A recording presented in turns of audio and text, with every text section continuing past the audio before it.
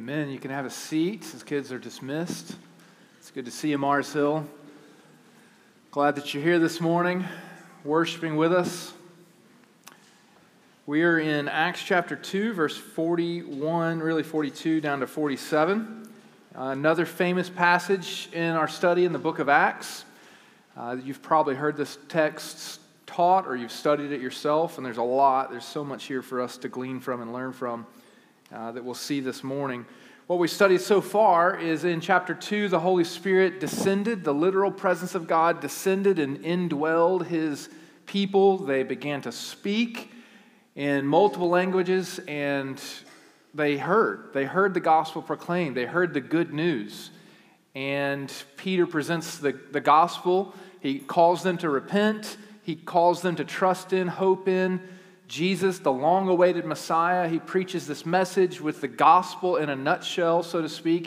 He says that Jesus really did live. Jesus really did die. Jesus really did raise from the grave. And we saw Him ascend. He is exalted at the right hand of the Father. And it says in the text in verse 37, they were cut to the heart. They were cut to the heart. They were cut to the heart by the scene of Jesus being crucified, which Peter says twice, you crucified Him, so that the ownership of their sin, the sinfulness of their sin is visible to them. And it says they were cut to the heart, moved by this reality that we are sinners in need of a desperate Savior. And in God's grace, He provided one. And then what we see in verse 41 is that there is real, legitimate gospel transformation. Verse 41, so those who received His word were baptized. And there were added to that day about 3,000 souls. And then what we get in verse 42 to 47, what we're going to study this morning, is a descriptive summary text of what these early believers immediately began to do. Now, we need to explain that phrase, descriptive summary text. Luke uses multiple summary texts throughout the book of Acts to transition, to capture what has happened, the result, what they began to do as a result, and then to transition to a new story, a new narrative, something totally different. So as we'll see in the very next chapter, chapter 3, it's Peter and John going up to the temple, and they heal a man who was lame from birth. Totally different scene, totally different setting, and totally different point that's being conveyed there. And so between these two scenes of this spectacular supernatural descent of the Spirit and this supernatural act of healing, there's this summary text, this transition text. And this transition summary text gives us descriptive characteristics or heart attitudes or heart commitments of the earliest believers. And the reason we want to be specific about that and say that it's a descriptive summary text rather than prescriptive is that some of the things in this text we can't do. They go to the temple every day. As the early believers left Jerusalem and went back to where they were from, how do they enact that? How do they continue to go to the temple every day? They can't do that.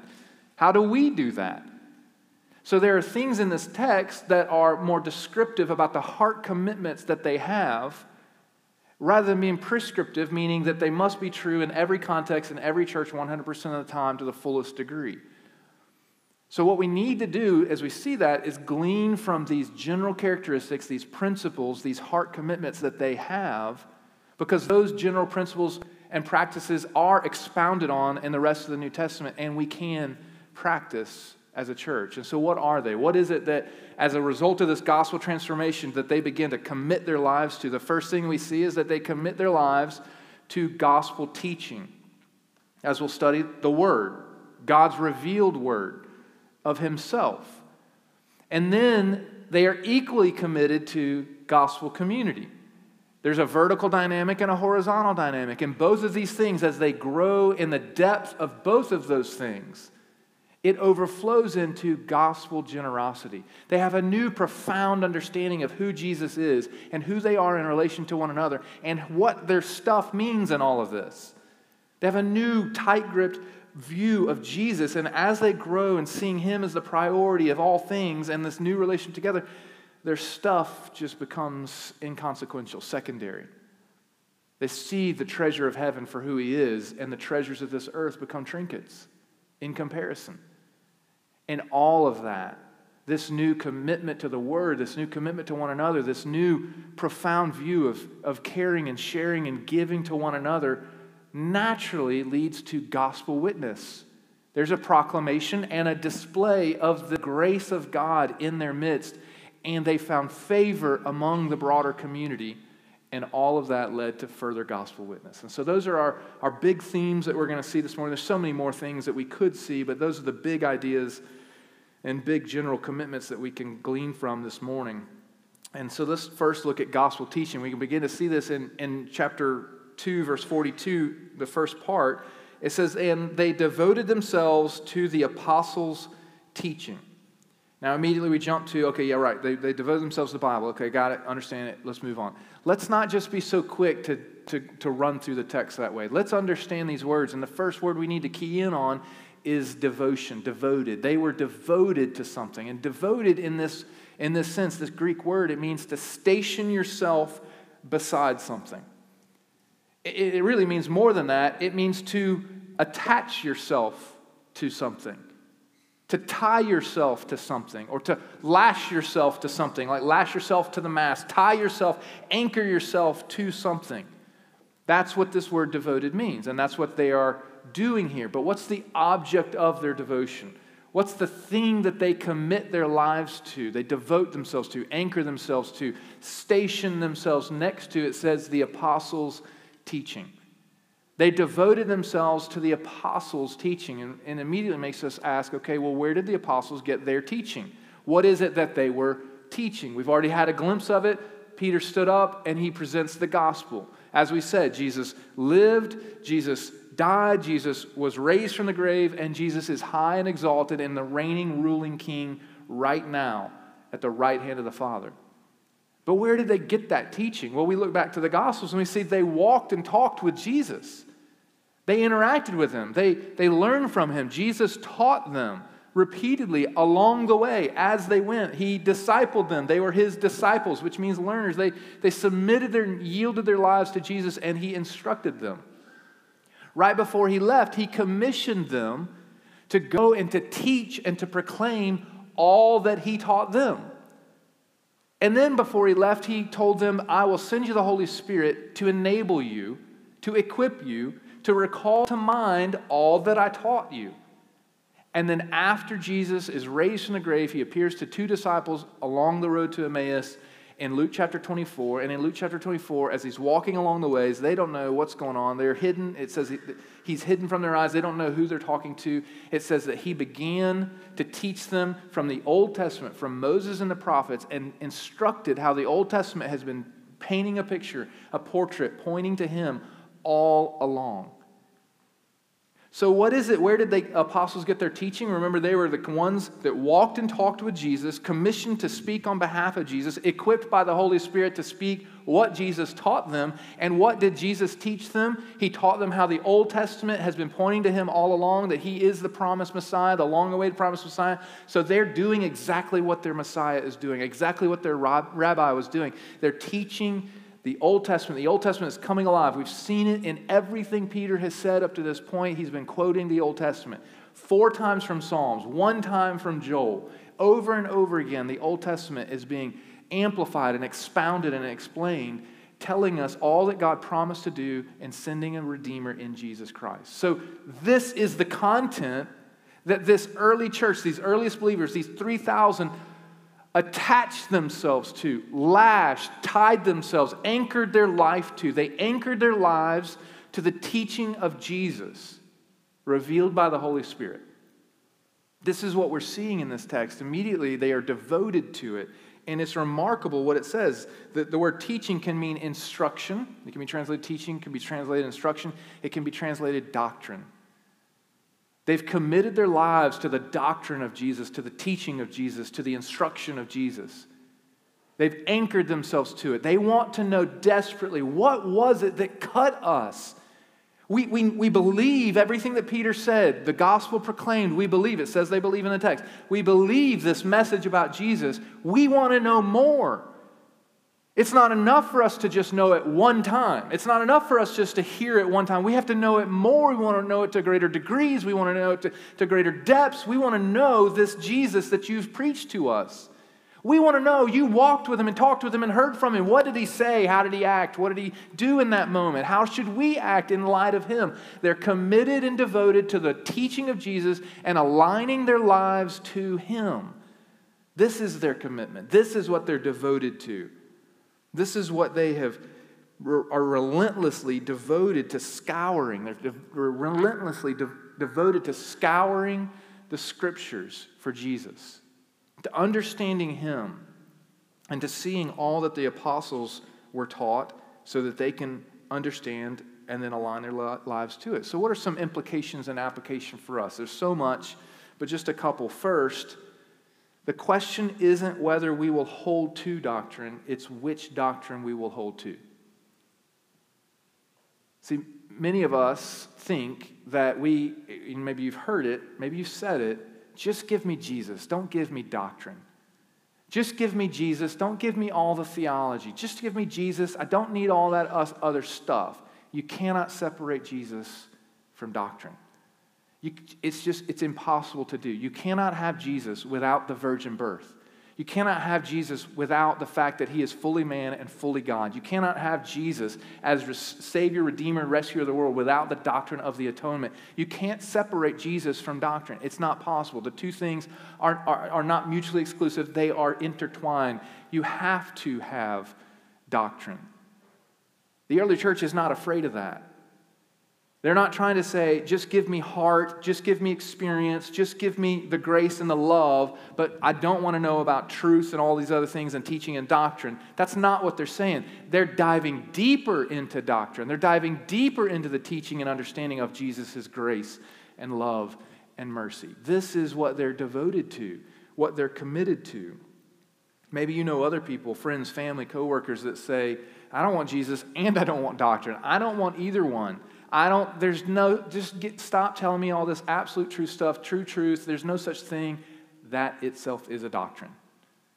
You can't say there's no doctrine. You're making a doctrinal statement in saying that. You can't say there's no truth. You're making a truth claim when you say that. So whether we want it or not, we live by doctrine. The question is, which doctrine will we live by? Will we live by a self-made, pick-and-choose doctrine where I like this about Jesus, but I don't like that, or I like this about the Bible, but I don't like that? Or will we submit to God as he has revealed himself in his word and revealed himself in the person and work of Jesus? That's the question that we have to ask, because that's the question, that's the reality that they devoted themselves to. That's not how, they didn't see these two things as separate. They saw them together. They saw that they could not live without Jesus, without teaching, without instruction, without the doctrine. So they attached themselves to the Word of God and what God has revealed himself from Old Testament to New to this point, what the Holy Spirit has recalled to mind in the apostles, what Jesus taught them. They've attached themselves, anchored themselves in this instruction, in this teaching. And this is why Paul could say what he says in Ephesians chapter 2, verse 20, that the church was founded on the apostles and the prophets, Christ Jesus being the chief cornerstone.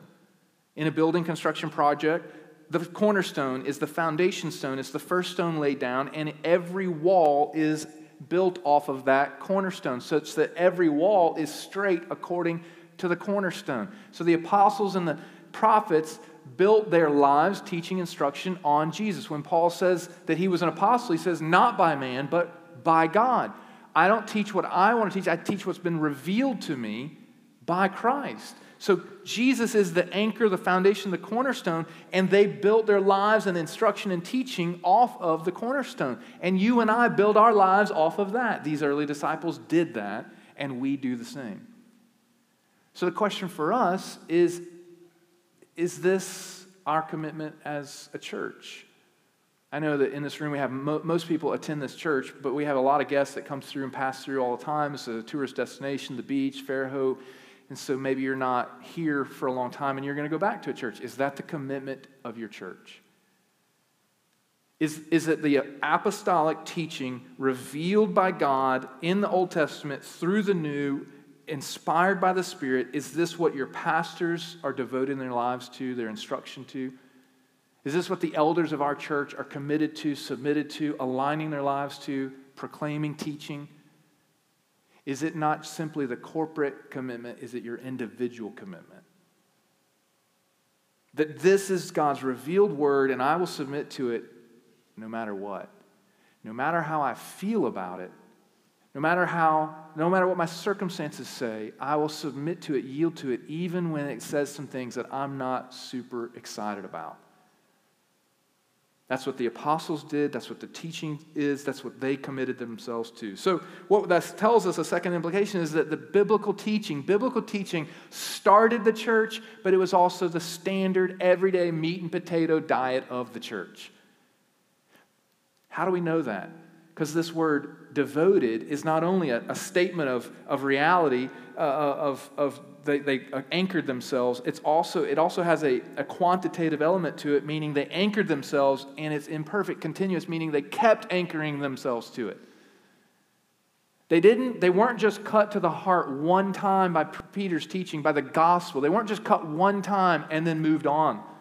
They weren't just convicted one time by the reality of their sin and the sinfulness of their sin and then just moved on from it. They weren't just cut and convicted one time by the grace and comfort of God's grace in Jesus Christ and move on to it. They never graduated from the gospel. They committed their lives to understanding more and more about who Jesus is, what he came to do, who and how he works in my life, and what it means for everyday living.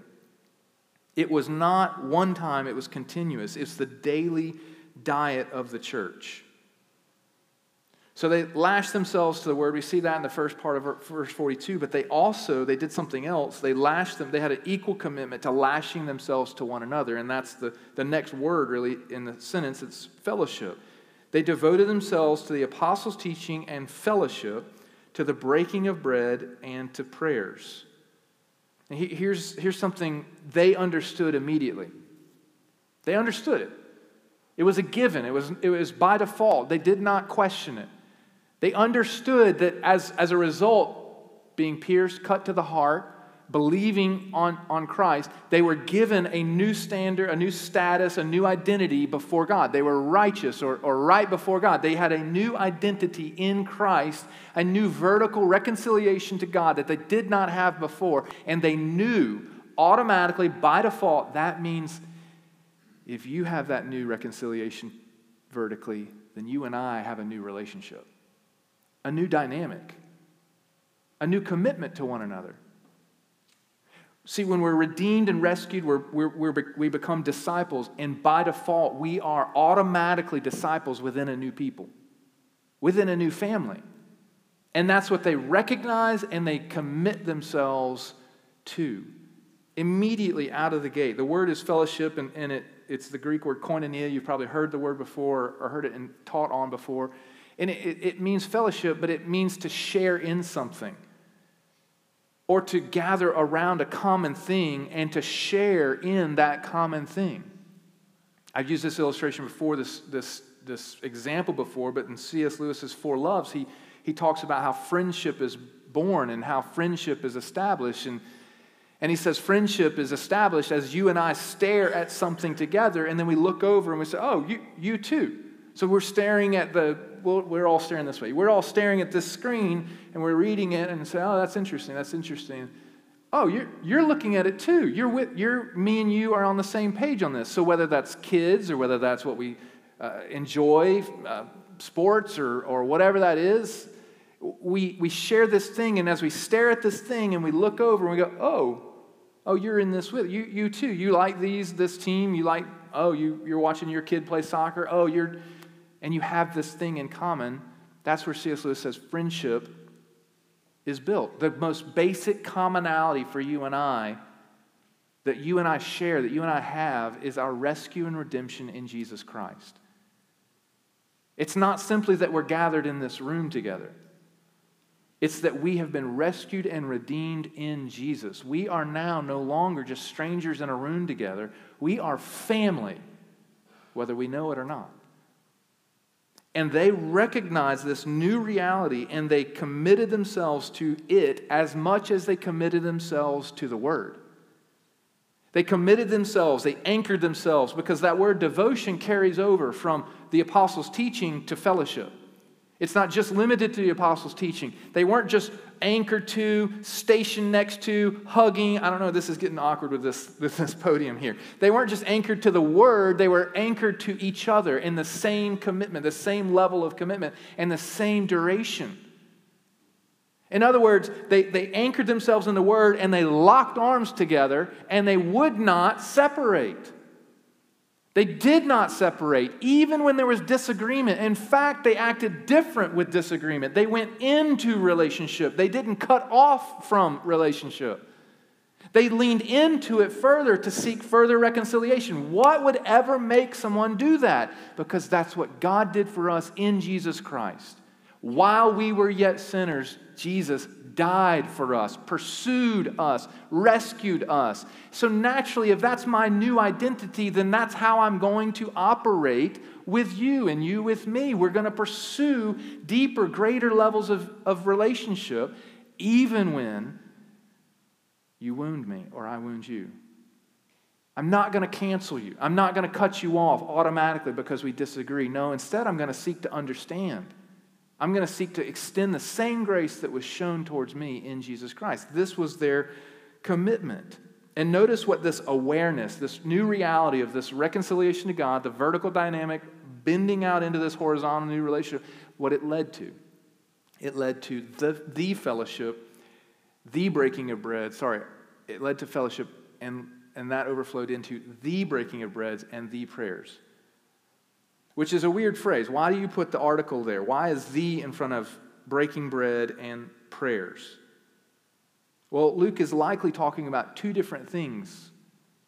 Because on the one hand, when he says the breaking of bread and the prayers, later in verse 46, he tells us what they're doing. They're going to the temple every day. The breaking of bread and the prayers are likely the corporate gathering, the Lord's Supper, participating in the Lord's Supper together, participating in worship together, participating in the prayers, the recitation of the word and the repetition of prayers that were taught to them. So there's a corporate dynamic of what Luke is talking about, of worship and the Lord's Supper and praying together. But he says in verse 46, and day by day attending the temple together and breaking bread in their homes. It's not the breaking of bread in verse 46. It's just breaking bread. So in other words, there's a corporate element with the Lord's Supper and worship and prayer, but there's also a smaller element of just simple hospitality, of opening the home and sharing the table and listening to one another and spending time with one another. And there was certainly, as we'll see in Acts, an element to instruction. Paul in Acts chapter 20, Paul is teaching, and you guys give us a hard time for how long we teach. Paul taught so long, he put a guy to sleep and he fell out a window and died. And then he walked downstairs and said, got to get up, back to it. And he went back and taught until daybreak. He didn't even bat an eye. But what is he doing? He's teaching in the context of a home, in this common fellowship, this shared meal. So there's a corporate element and a smaller element that Luke is talking about that they are committed to. It's not just the corporate gathering. They're not committed to just gathering together in a big room and hearing the word. They're also committed to gathering together in a local context and talking it out further and application further and spending time together and loving one another and praying together and just listening and encouraging and talking and studying the word and being taught and teaching. All of these things are happening. And this is their commitment. As committed as they are to the word, they are equally committed to one another, to this kind of love, to this kind of service, to this kind of sacrifice. So what are some implications? We've already kind of said it, but verse 42 tells us they were devoted. That is a continuous thing. So they're doing this on a regular basis. It's not a one-time occurrence. It's not simply a once-a-week occurrence. They actually do this day by day. So it's ongoing and it's regular interaction with one another, encouragement, recognizing I desperately need you, locked arms here. I cannot do this. I cannot do all that we're taught here. I cannot live the Christian life apart from you, individualistically from you, Lone Ranger all by myself. I desperately need you. And you desperately need me. This is their commitment here. So if gospel community in both large and small formats was so important and so treasured and so vital to them, we have to ask, is it as important, treasured, and vital to us? Is it as important and vital and treasured to you and I? Is it the regular pattern and habit of our lives that we gather corporately, but we don't just gather as strangers in a room? We seek with all our effort, intentionality, and devotion to push past the superficialities into more intimate friendships in the room and outside the room in smaller gatherings. Is this our commitment? Is this what we treasure? Now, why did they do this? Why were they having such a commitment to the Word and a commitment to fellowship or community, gospel community? It says in verse 43, and awe came upon every soul, and many wonders and signs were being done through the apostles. Awe can mean, it means fear, it means reverence, it means respect. It means to stand in awe of what? Of God. How do we know God is present here? By signs and wonders, by the supernatural act that God's presence has come and dwelled in the Spirit in these believers, and they began to speak, and people began to hear the gospel in their own language. By the supernatural act that I actually want to sit at a table with you you and I were natural born enemies. We would not normally get along. They're committed to this gathering, this commitment to one another, regardless of the differences that they have. That's a supernatural reality. That in and of itself is a sign and wonder. Look around us. We are so diverse. Our first service, I said, we even allow Californians in this room, right? We got a couple here. We allow some Massachusetts people in this room. Can you believe that? We have so many different people with different socioeconomic backgrounds, so many different places in life, so many different ages. Look around the room. So many different statuses in marriage. We have different races in our church. Like, this is a miracle of miracles. Because we would not naturally associate. We have something that's changed us, and that change is Jesus. And now because of the gospel, it brings us together. It doesn't send us apart. It certainly sends us out, but it doesn't send us apart. It brings us together, and they are recognizing that. When you read signs and wonders, that language will be used throughout Acts, and it's a language that's become shorthand for the presence of God is in their midst. How is the presence of God in their midst? Certainly in the speaking and proclaiming of the languages, but He's in their midst because He has come to indwell them in the Holy Spirit. And they're shocked and they're in awe that He would do this, that He'd be so gracious and so kind to rescue them. That He would even bring us together, we who are so different. And so they're in awe of God's holy presence among them. The conviction of sin, as I said, is felt more than just this one occasion with Peter. It's ongoing. The comfort of grace is more than this one occasion. It's ongoing. They never graduate from the reality that they are sinners and in desperate need of a Savior, and God provided one in Jesus. They're floored by that. And so what does it lead to? Faithful obedience. I want to know more. Teach me more. Show me more.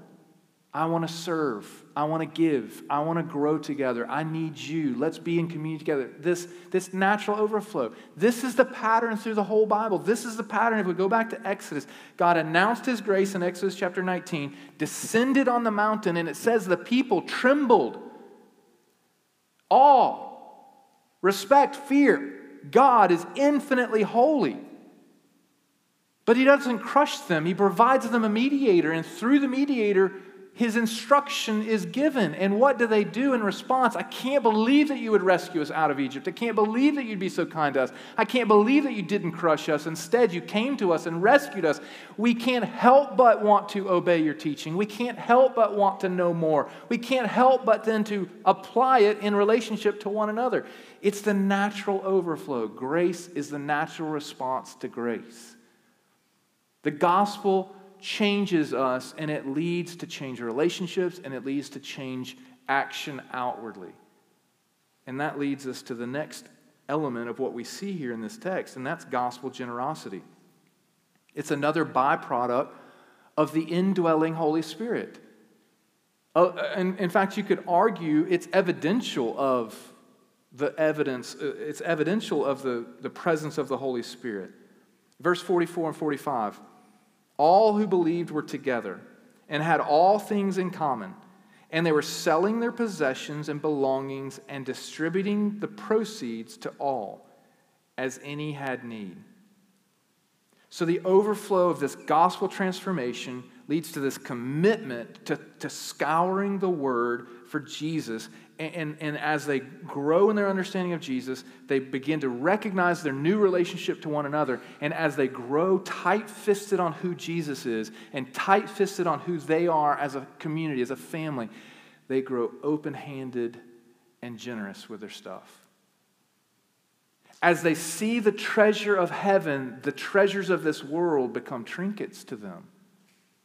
Secondary, worthless, amounting to nothing in comparison to the staggering riches they've been given in Jesus and the staggering riches they've been given in one another. And so it changes their perspective. They have a new relationship to God, and they have a new perspective on one another, and that leads them to a new perspective on their things. Oh, your family, you have a need? How can I help you? How can I serve you? How can I befriend you? How can I be a friend to you? What can I do? Help, let me serve. I'll do it. I got it. I'll take care of that. That's the commitment that naturally overflows. And notice what it says here. It says they were together and had all things in common. Anytime you have the word together, especially in the early part of Acts, but throughout Acts, it means they were unified. They were of one mind. They all had this same perspective. Earlier in chapter 1, it says they were unified in prayer, together in prayer, meaning they had one mind in prayer. They were committed and working in the same direction in prayer. Now they're working in the same direction towards Jesus, towards one another, and towards their things. They are all taking this perspective together.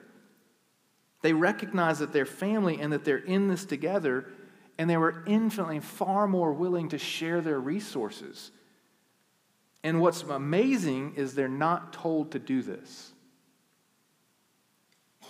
It's not mandatory. It's voluntary.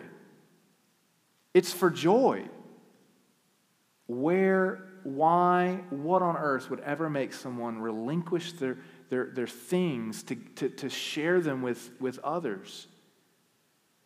Why would they ever dispossess themselves at great cost to themselves for the sake of the need of others? You hear it, right? They dispossess themselves at great cost to themselves for the sake of the desperate great need of those around them. They're doing what Jesus did for us. The King of glory, who has all riches and all power and all authority, at great cost to himself, dispossessed himself of that authority, that power, yielding it to the Father, sacrificing himself on behalf of you and I who are in desperate great need. You realize that this is what Paul appeals to. What they're doing in this moment is doing what Jesus did for them. They're reflecting on, the more they grow tight-fisted on Jesus, the more they understand what he did for them, the gospel, the more they're willing to be gracious and kind and generous with their time and their treasures and their talents and whatever other tea you can come up with. They're overflowing in grace. And this is exactly what Paul urged when he was trying to raise funds for Jerusalem on one of his missionary journeys. Jerusalem was experiencing a severe famine. And on one of his missionary journeys, he writes a letter. He writes to the church at Corinth. And in 2 Corinthians, he tells them, he invites them to participate in the relief of the Jewish famine. And he doesn't play Sarah McLachlan music. He doesn't put before them poor puppy dogs. He doesn't put before them malnourished children. He doesn't guilt them. Instead, what he does is he appeals to the gospel, to grace, and he points to the people that live north of Corinth. He points to the Macedonians, who themselves are experiencing a severe famine, and yet they gave lavishly. Listen to what he says in 2 Corinthians chapter 8. We want you to know, brothers, about the grace of God that has been given among the churches of Macedonia. For in a severe test of affliction, their abundance of joy and their extreme poverty, they were poor. Their extreme poverty have overflowed in a wealth of generosity on their part. For they gave according to their means, as I can testify, beyond their means of their own accord, voluntary, of their own accord, begging us earnestly for the favor of taking part in the relief of the saints. They gave according to their means, they gave and they begged to give. And this, not as we expected, but they gave themselves first to the Lord and then by the will of God to us. Vertical overflowing into horizontal. The abundance of grace that they experienced. And when he gets down to it in verse 9, he says, Corinthians, you know what this is. You know what this motivating power is. You know exactly what moved them and melted them and what made them want to lavish their resources and beg even though they were in severe poverty. You know what it is. It's the gospel. It's Jesus who was rich, who became poor so that we who were poor could become rich. That's what moved the Macedonians to relinquish control of their stuff. They saw what Jesus did on their behalf, and they were melted and moved to do the same thing. In our text, it's amazing to me because it says, and all came upon every soul, and many wonders and signs were being done through the apostles, and all who believed were together and had all things in common, and they were selling their possessions and belongings. And later in verse 46, and day by day attending the temple together and breaking bread in their homes, they received their food with glad and generous hearts. Do you realize this is supernatural activity here? This is why I say it's evidential. It's evidence of gospel transformation here. Their hearts, their worldview, their minds, everything has been changed. And we see it first in the outward indications of what they do with their things. Why is this so profound? Why do you say this is supernatural and evidential?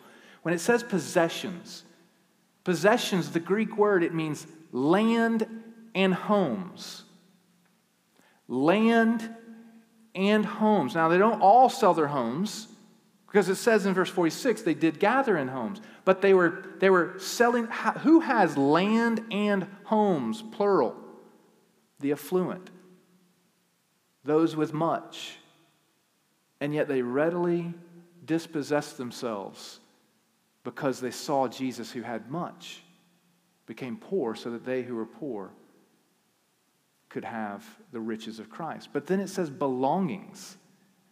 And it says they received their food with glad and generous hearts. Belongings are little things, the things we fill our homes with. That's the little things. That's not the land and the possessions. So those who had land and possessions sold it. Those who had little things sold it. And then when it says in verse 46 that they received their food, that means they did not have food. And rightly, they would respond with gratitude. Thank you that you would share a meal with me, that you would share some resources with me. We were struggling and you met my needs. Certainly they would respond with gladness. But it says they responded with glad and generous hearts. So even those with little were moved by grace and gave. It doesn't matter what we have. What they saw was the treasure of heaven, and they grew tight-fisted on him and open-handed with everything else. With their homes, they invited people in. That's a sacrifice. They made a meal. That's a costly sacrifice. They shared time together. Time is a sacrifice. It's not always about the finances. It is 1,000 other things, but they did it graciously. They did it generously. They did it willingly. They did it voluntarily. Sometimes people have looked at this text and said, look, here's communism. Just everything that's y'all's is the state's, and that's what's supposed to happen. No, this is not communism. This is not socialism. Everything is yours, and all your excess should be shared and automatically given to me and to others. This is not socialism. This is Christianity. This is grace on display. overflowing, bubbling up out of the response, the reception of God's grace in Jesus. This is remarkable.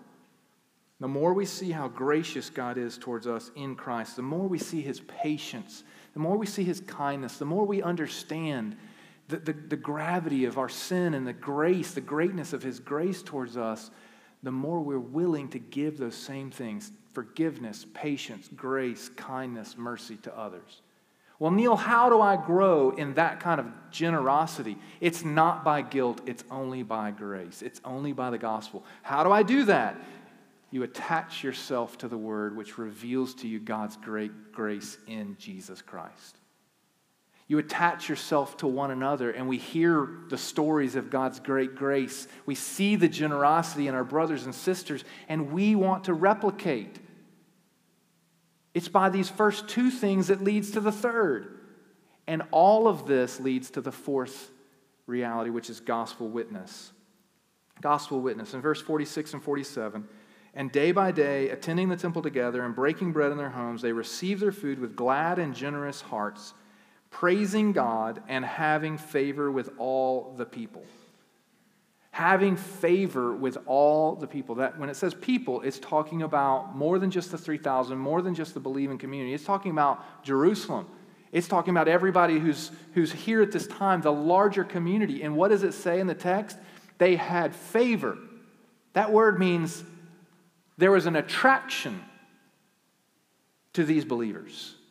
Their lives were attractive. Their attitudes were attractive. Their actions were attractive. What they loved was attractive. How they loved was attractive. The meaning, the purpose, the identity that they lived with, the confidence, the newfound reality that they matter in the world, not because of what they have or who they are, or what you say or I say or anybody else, but because the God of the universe sent his son Jesus to die for them. They have a newfound identity and a newfound confidence and a newfound meaning and a newfound purpose. And everyone saw it and said, I want that. Not only their newfound identity, but their new interaction together. They fought, they pursued, they struggled to stay together, even though they naturally would not normally do that. They have real meaning and real hope and real home and real life together. And everyone saw it and said, I want that. And then look at how they serve, and look at how they're not attached to things. There's a freedom to them. They don't have to have the newest and the latest and the greatest. They don't have to have all. They don't even care. I want that. That's what this means when it says they had favor. There was an attractiveness to their lives. Everyone saw it. Everyone heard it. Everyone felt it. Because it wasn't just limited to the community, it overflowed outward. Paul says in Galatians that we are to serve one another, strive to serve and meet the needs and care for one another first among the household of faith. And that word household means family. So it starts in the family and it overflows out into beyond these walls. They were experiencing, they were seeing it. It was attractive, not simply in style, but in substance. There's something to them, and listen, your friends, your coworkers, your family that would say they're unbelievers, they may never admit this. We know plenty of friends and family that have said it, but we know plenty of friends and family that would never admit it. But deep down, they're longing for what this text is describing. In fact, some of us in this room who are believers wish we had more of this. Because this is a glimpse at the kingdom to come. This is a glimpse of Eden restored.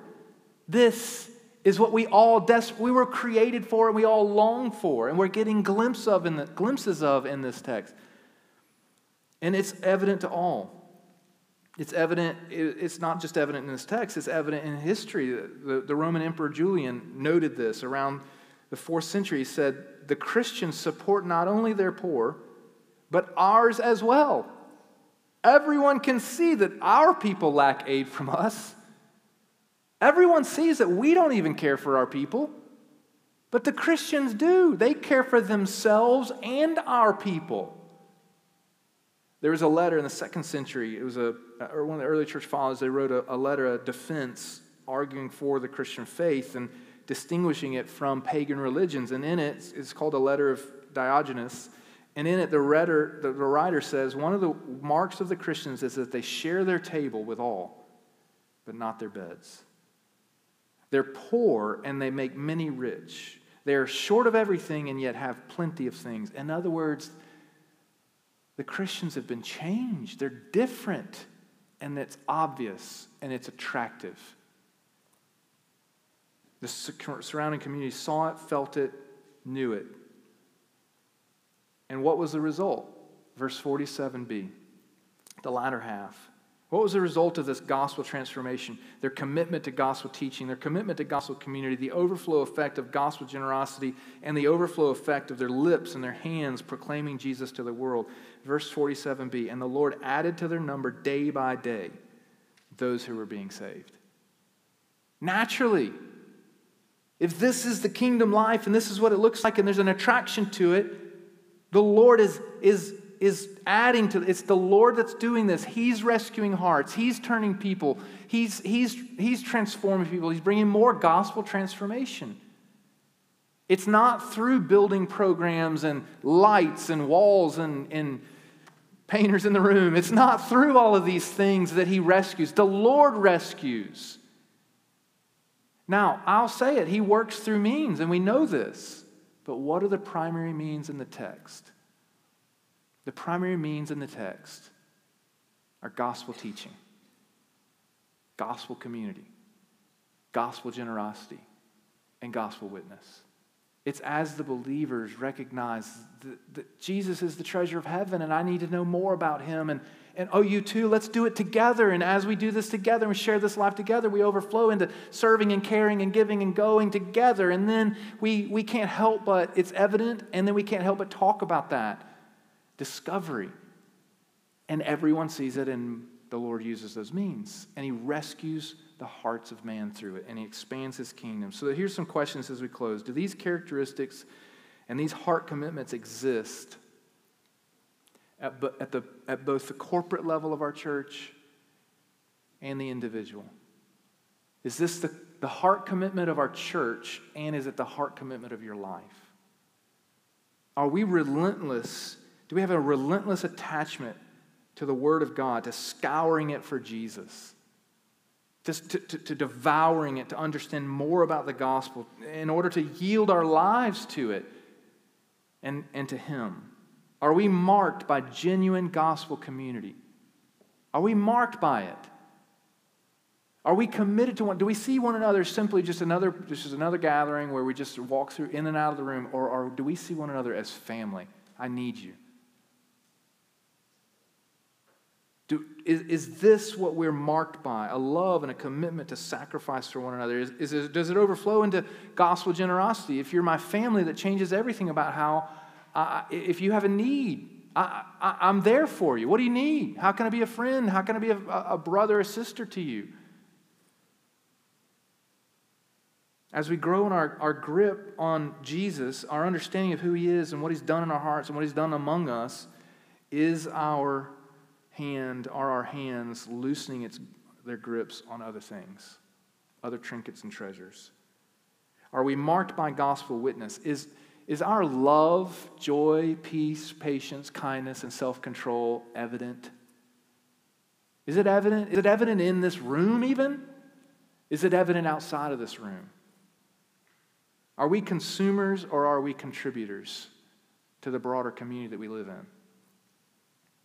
Has the joy of our salvation loosened our hands and loosened our lips? Has the joy of God's grace in Jesus changed us so that we not only serve our own, but we serve the others that are outside these walls? These are questions we have to wrestle with, and this text draws out for us. And it's only a glancing blow across the tip of the iceberg of what this text has. Let's pray. Heavenly Father, thank you for your word, where you reveal to us your great love despite our great sinfulness. May we be pierced as the crowds were, pierced to the heart, seeing our great sinfulness, and pierced to the heart, seeing your great grace. Holy Spirit, I pray that you would reveal that to every heart and mind in this room, and that you would amplify the teaching of your word, that you would take your word, help us understand it, drive it deep into our hearts and our minds, and may it overflow into outward transformation, outward action, outward service, outward sacrifice, outward charity of time, and charity of words, and charity of the things we have, charity of our homes, charity of our tables. And may that, as we do this together, may that lead to favor in the community and favor in family and friends that are unbelievers. May they see it. And may we open our lips and tell them about the treasure of heaven, Jesus, who changed our hearts and our lives, so that it leads to more gospel transformation and your kingdom is advanced. Thank you for this glimpse into the future reality of the kingdom to come. You've pulled back the curtain for us, Lord. Hold it back so that we can stare at it, dwell on it, meditate on it, be changed by it, and apply it, wring it out in the lives of everyone in this room. We pray these things in Jesus' name. Amen.